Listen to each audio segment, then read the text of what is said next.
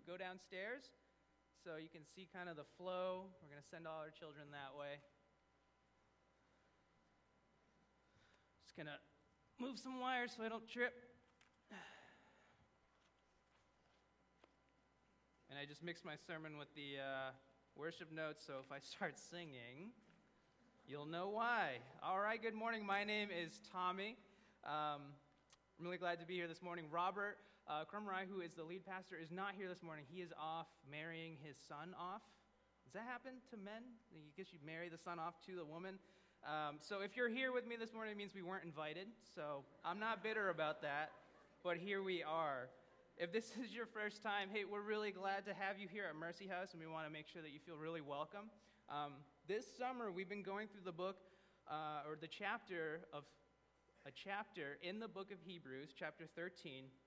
And what we've been doing is taking very reasonable, bite-sized chunks of the text each week. And I think it's actually a really nice change of pace. I don't think we've ever had more volunteers to do the reading at the beginning than we have the last couple of weeks. The last time I preached, I literally preached on 33 verses. 33 verses. We had to have 2 readers, I think, that week. People were like buckling at the knees, trying to sit down. But this week, it's just one verse. One verse. And so I want to give a quick shout out to Mitchell. Mitchell, where are you? Is he gone already? He's gone. Oh, he's right here. He's right here. I just want to give a quick shout out to Mitchell, who just did a great job last week preaching for the first time. So Mitchell, awesome. Satan, you now have a double threat, so watch out, a worshiper and a preacher of the gospel. So I'm sure that you can imagine kind of the fears and the anxieties that would come with getting up in front of everybody, kind of worrying about what you're saying, and you're preaching and extolling the word of God. I mean, it's this emotional roller coaster that's really challenging, really difficult. And I remember when I was first learning how to preach, it was actually in this space when I was in college, and I'll never forget what my pastor told me when I was learning how to do this. So, I was really struggling to think of, okay, what does this text mean? How can I illuminate it? How can I use illustrations that would help people understand? How do we apply this to our lives today? And I remember him sitting me down and saying, Tommy, listen, if you get up there on Sunday, and if you just read the scripture, say amen, close your Bible, and sit down, that is an A sermon. And I was like, I don't know if that was helpful. I was like, sir, is that the feedback you're giving me? Should I do that? Should I actually preach? For me at the time, it was a struggle. Like I didn't really know how to take that, but I think what I took away from that was the Word of God is powerful. It doesn't need any extra help, right? God's Word works powerfully whether or not men stand up here and preach to expand what that means. But that doesn't mean that we shouldn't try. It doesn't mean that we shouldn't try to help people understand where it's at, and to hold it up in a higher light. And so I bring this up because this is one of those texts this morning that's so straightforward that you might honestly wonder, do we really need to preach a whole sermon on this one verse? And let's read it together. So power on your Bibles. It's going to be on the screen behind me, and most of you should already have it memorized at this point. Hebrews 13, verse 16. Do not neglect to do good and to share what you have, for such sacrifices are pleasing to God. So if you've been following along in the sermon series, or even if you've read through Hebrews chapter 13, you'd know that the author is diving into some very practical exhortations for those of us who would call ourselves followers of Christ.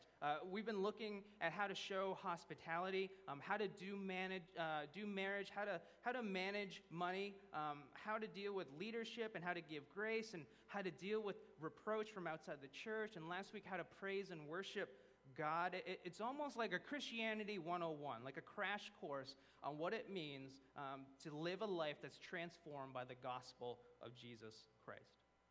And so this morning we arrive at verse 16, which is, do not neglect to do good and share what you have. And the implication here is that if we are professing a faith in Jesus Christ, doing good and sharing what we have are evidence of that faith. So let me say that again. The implication is that if we are following Jesus, if we are professing, saying that we follow Jesus, it should be evident in our lives by good works and sharing what we have. One verse, very straightforward. Now, it would normally be pretty straightforward, but it gets muddy really quickly. And I think the reason it gets muddy is because of how tainted, and even in some ways, how unhealthy maybe our view of doing good is. Doing good. See, what our culture has done is created this conception of Christianity that is, being a Christian means doing good things. Right? So if you were to ask people in secular culture, what does it mean to be a Christian? It means, well, you're trying to do good things. And I think the non-Christian view of Christianity is almost all about what Christians do, what we do as Christians, whereas opposed to the scriptural view of Christianity, which has everything to do with what God has done. So cultural view is about what we do, what we're supposed to do. Scriptural view of Christianity is what God has done for us. And so what we have done as Christians in a way to correct that view as often as we can is we communicate the gospel that it's all about grace. It's not about what we've done or what we can do in the future. It's not about being good enough or about having all of our ducks lined up in a row or keeping our nose clean. It's about trusting in Jesus Christ as our Savior and not being our own Savior. And that's great, right? That is by all means the way that we ought to be correcting our culture's misunderstanding on what it means to be a Christian. But I think what happens is that we then kind of recoil a bit at the idea of doing good as a very general, vague idea, doing good. Where legalism and pragmatism might be one way that we lean as we learn how to be a follower of Jesus, it's also possible, and maybe just as common, to lean the other way and be in a place where it doesn't matter at all what we do as believers. As long as we love and trust Jesus, live under grace, we can kind of just keep on doing what we're doing until Jesus comes back or calls us home. So where should we strive to be living in that spectrum? Between the enslavement of a legalistic faith that's all about what we can do or what we need to do, and the other side of that, which is kind of an exploited grace where it doesn't matter at all what we do. I'd argue that we're somewhere in the middle. So let's dive in and see what God actually calls us to do. Pray with me real quick. God, thank you for this morning. We do thank you for this rain. We thank you for this space where we can worship you freely without being oppressed or being in fear, God. Lord, would you speak to us through your text this morning, through this verse? Would you show us what it is you're trying to communicate to us, God? Lord, would you use my words, God? I pray that these words would honor and glorify you and that they would help illuminate the text that we read. We love you. We pray these things in Jesus' name. Amen. So one more time, let me read that verse. Verse 16, do not neglect to do good and to share what you have, for such sacrifices are pleasing to God. So first, what does it mean to do good? It seems almost too vague and general to kind of apply specifically into our lives. But let's see what we can actually gather from the text as we read it. First, I think that there's a difference, obviously, in being good and doing good. And the author here is exhorting us to do good. So when we talk about being good requires changing a principal property of who we are as people. And while the secular world would say that being a Christian means trying to be a good person, that idea of being something else really doesn't make sense if we can understand Scripture. Being good is a pure, undiluted, unmixed property that no one really can maintain. We see this truth when Jesus says in Mark 10 and Luke 18, after he's referred as a good man, he responds, "No one is good except God alone." The worldly conception of a good person is a person who's mostly good, right? So people, you might hear this all the time. People say he's a good man or she's a good woman, and what they mean by that is they're not saying that person is perfect. No one would say that the standard for a person being a good person is perfection, absolute perfection. But that's actually what the Bible would say goodness is. Goodness is a pure quality. It's wholly good. There's not an ounce of evil. And goodness is a character trait that only God can have and maintain. But by the grace of God, we can do good. That even in a sinful, fallen world, when we are sinful, fallen people, there are just glimmers of hope as we see fragments of the goodness of God acted out by people, by you and people out there. And so if you take nothing else away from this text, see that it's not calling us to be good people. It's not calling us to be good, to pick ourselves up by our bootstraps, to kind of change the nature of who we are, to be something else. Because theologically, I could not be good any more than I could be Scandinavian. I'm not Scandinavian, right? I haven't done 23andMe, but I'm pretty sure there's 0% chance or 0% Scandinavian blood in this right here, right? So I couldn't be good any more than I could be a different ethnic group. It's impossible. Scripture calls us to do good, however. Not to be something else, but to do something. Well, what does that mean? How do we know what is good and what is bad? And I know that might seem like a really silly question, but how do we narrow down this really vague command to do good so then we can actually walk out of here tangibly applying it to our lives?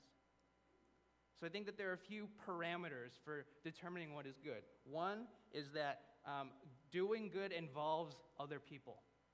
Doing good involves other people. I think that you could come up with some examples where you can kind of do good to yourself, perhaps maybe by exercising or eating well to maintain a healthy lifestyle and to be a good steward of your body. Or maybe doing good for the environment by recycling or helping to preserve areas in nature, maybe switching to or getting rid of all the plastic straws, right? That's really big right now, to be a good steward of the earth. So being a good steward of your body, being a good steward of the earth, I think that these are two things that we are called to do, absolutely. I just don't think that in this text, this is necessarily what the author is leaning toward. I think on a larger level, the gospel message drives the priority of others over yourself, of community and fellowship versus individualism and isolation. And even in the immediate context here, we see the author completing the sentence with, do not neglect to do good and to share what you have. You can't share with yourself. You're not like, one for me and one for me, right? No, that's not what it's calling us to do. When we're trying to find ways to do good, we must look outward at the people around us. So Galatians 6:10 says, so then, as we have opportunity, let us do good to everyone, and especially to those who are of the household of faith. And so the targets of our goodness must be everyone around us. Believers and non-believers, family members and neighbors, co-workers, and even the person you see at the intersection panhandling for money. Everyone is the target of our goodness, not ourselves. It is an external thing that we do. But how else can we know that the things that we're doing are good? So not only is it aimed at others, but I think the second point would be that something is good, something is usually good if there is temptation not to do it, right? So something is usually good if there's temptation not to do it. Let me explain what I mean. When we look at this passage, it starts with, do not neglect to do good. So this implies that doing good for others is something that can and perhaps often be neglected. And if we can be honest, we don't neglect to do the things that we actually want to do, right? There's no inner monologue for most of us when it comes time for a meal, right? If it's lunchtime, you're not like, should I eat right now? Or maybe I'll just push through lunch and be miserable for the next 5 hours until dinner comes along. No, what happens is it's lunchtime. You say, hey, it's lunchtime. Let's go eat, right? You're not neglecting to eat that meal because it's something that you want to do, and a lot of times you enjoy doing.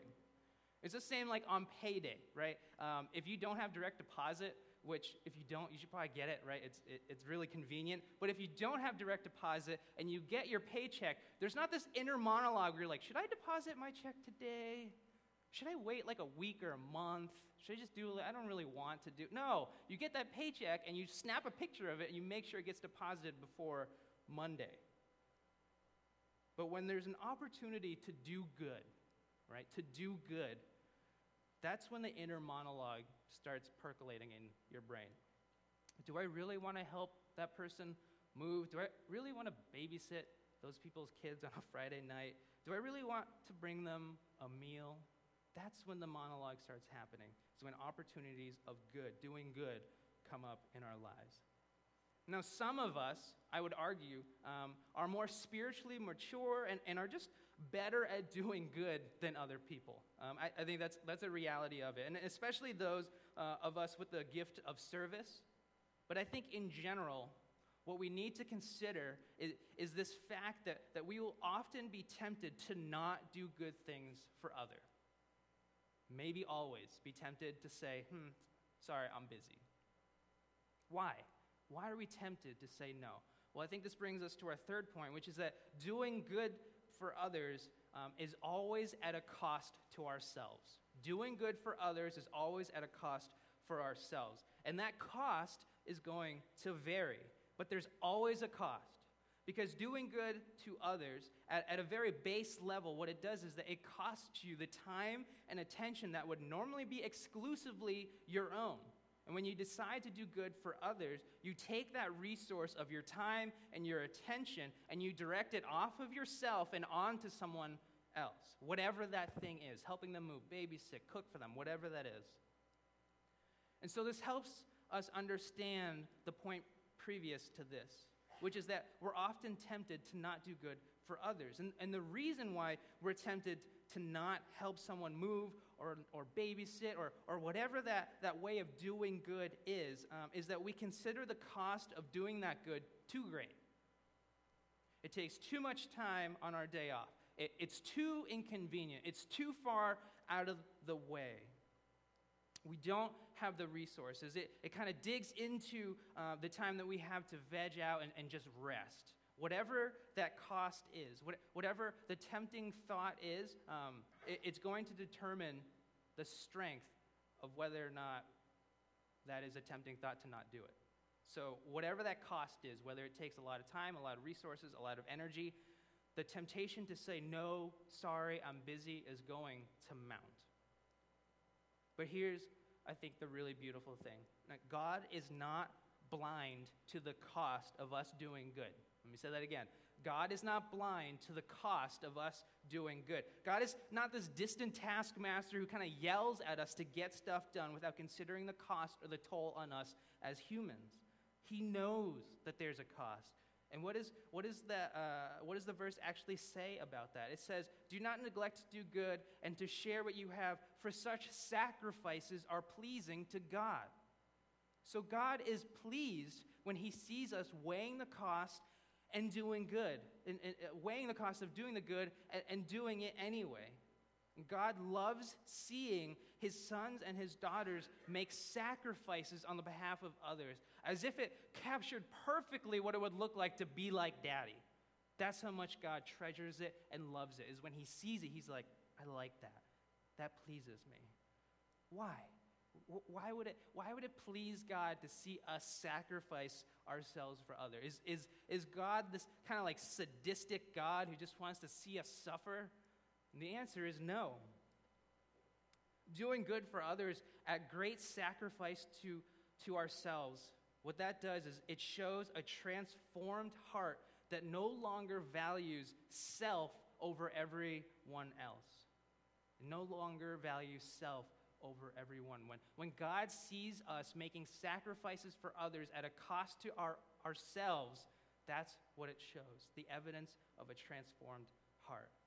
When we, by the grace of God, do things for others, it is the evidence that our faith in Christ has flipped our self-centered worldview to a God-centered worldview, freeing us to be able to love and serve others, radically sacrificing ourselves for others. And it also pleases God because it shows that we trust God. That we trust God. For every reason that we have to not help someone else or to not do good, whether it be we don't have enough time, we need rest, we can't spare the resources, it's at too great of a cost to ourselves, We actively give God control and trust Him to sustain us and to give us what we need, even if it doesn't line up on paper for it to make sense for us. We can trust God with that cost. And so God is pleased when we sacrifice ourselves in doing good for others because it's evidence of a transformed heart in His children, and it shows us that we trust in Him. And lastly, because it communicates the gospel. It communicates the gospel. This brings me to my last parameter for figuring out how to do good. If it brings glory to God, it's a good thing. If it brings glory to God, it's a good thing. If what we do brings glory and praise to us, makes much of us, it's not good in the way that Scripture would lay out good. But if what we do makes much of God, it's a good thing. And that's not to say that we can't personally benefit from or find joy and satisfaction in doing good and helping other people. There's certainly going to be byproducts of doing what God made us to do that are a benefit to us. But in doing good for others, the glory ought to point to God and not to ourselves. Matthew 5:15 through 16 says, "Nor do people light a lamp and put it under a basket, but on a stand, and it gives light to all in the house. In the same way, let your light shine before others, so that they may see your good works and give glory to your Father who is in heaven." And so it's in this that we find a purpose for our good works. We don't do good in order to receive salvation or to maintain salvation or to get something from God. We do good so that it makes God look great for what He has already done. 1 Peter 2:12 says, "Keep your conduct among the Gentiles honorable, so that when they speak against you as evildoers, they may see your good deeds and glorify God on the day of visitation." So when our brothers and sisters see us do good for one another, sacrificing our time, our talent, our treasure to serve one another, it should be a display for them of the gospel transforming our lives and making us more and more godly. Not to puff us up, but to put on display the work of God in us to encourage them to do the same. And when non-believers see us doing good, it's a demonstration of some greater force empowering us to put others above ourselves over and over and over again, even when it's inconvenient to do so. Not to gain fame or respect from those outside of the church, but with the purpose of turning conversation and attention toward God. So that when someone asks you, why do you spend so much time helping others? Why do you sacrifice so much to do good? Our answer ought not to be, because it's the right thing to do. It just makes me feel good to help other people. No. Doing good allows us the opportunity to preach the gospel, to say, I do good for others, I sacrifice myself for others because God has done the greatest good for me and made the greatest sacrifice for me.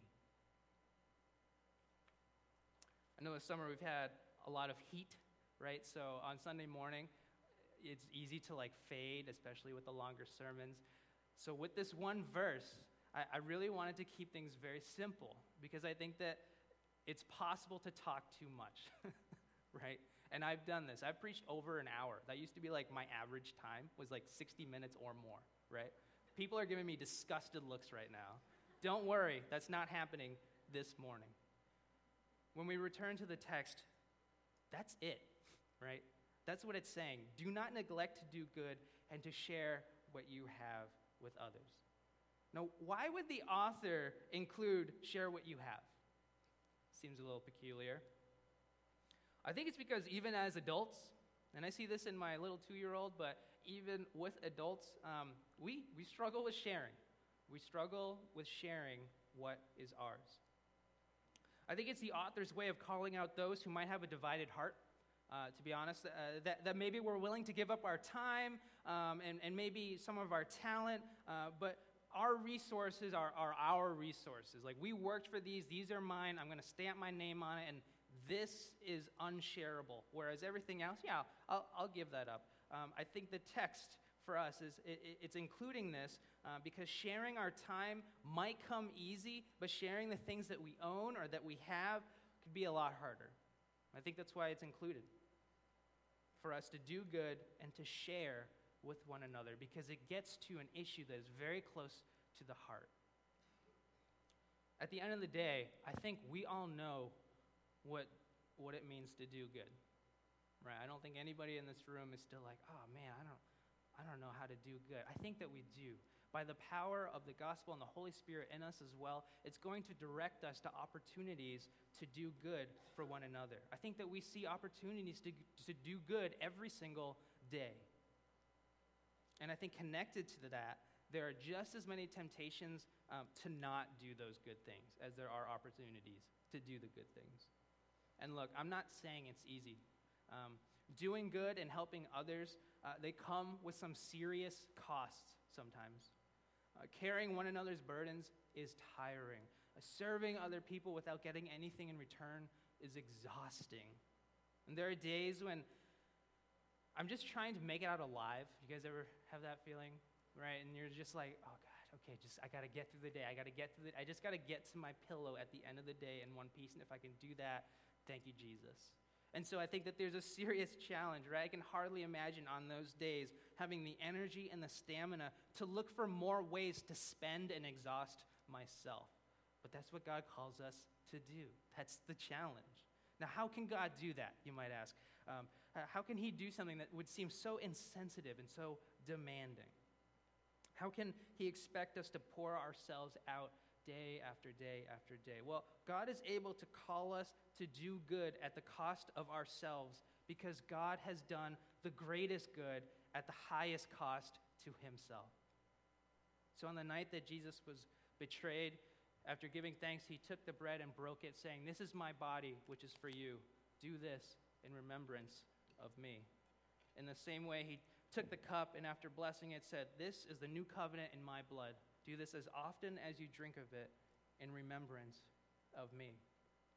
Each week when we take communion, we get to relive the gospel. Every single time we do good at the cost of others, we also get to proclaim the gospel. It's this micro image of the God of the universe doing this ultimate act of good and redeeming us back to himself at the cost of his little baby boy. And when we take communion, we remember this great and awesome good that has been done for us. And this morning, we remember that God isn't asking us to do something that he himself has not done and paid for. So my challenge for us this morning is really simple. As we take communion, ask God if there are ways that you can do good for the people around you. That seems like such a basic prayer. But I think that if you honestly pray for it, and you honestly have ears that are open and eyes that are open to opportunities to do good, God is going to inundate you with ways to do good. I think when we're given these chances, there are two truths that we can cling on to. One is that whatever sacrifice that you make in doing good, that is seen and appreciated and found sweet by God. Whatever sacrifice you make, whatever that cost is of doing good, God is going to see it and love it. And the second thing is you get to proclaim the gospel message by doing good. You get to create opportunities to talk about why God has transformed your life in such a radical way that you can put the needs of others above your own. That's why we do good. Not to make ourselves feel better, not to receive salvation or maintain our salvation, but to speak about what God has done in our lives. If you're completely stumped and have no idea of how to do good, that's okay. Come talk to some of the people on staff. You can talk to Lois or Austin or Megan or V, anybody who has a name tag that says staff. And there are plenty of opportunities for you to plug in and to do good, both toward people in our church, in our church family, but then also out there in our local community and beyond. If you haven't taken communion with us at Mercy House, what we do is we just form two lines right down the center here, and you're going to come down, and someone's going to hand you the bread, and you're going to walk around and take the cup on both sides, and then you're going to circle back into your seats. And we encourage you to take it at your own time. Take it as God directs you. In that time, we'll also be having some worship music, and there will be people in the back, and I'll be back there as well. If you want to be prayed for, or if you'd like to pray for me, I would love for you to pray for me as well. But doing good, right? Do good and share what you have. It's a very simple message with profound implications on what the gospel is. So let's meditate on that this morning. Let me pray. God, we thank you for what you've done for us. We thank you for the ultimate good at the greatest cost that you have done for us. And I pray, Lord, that as we walk out of here, that it would be fresh on our hearts, and that it would be the motivation for us to do the same, God.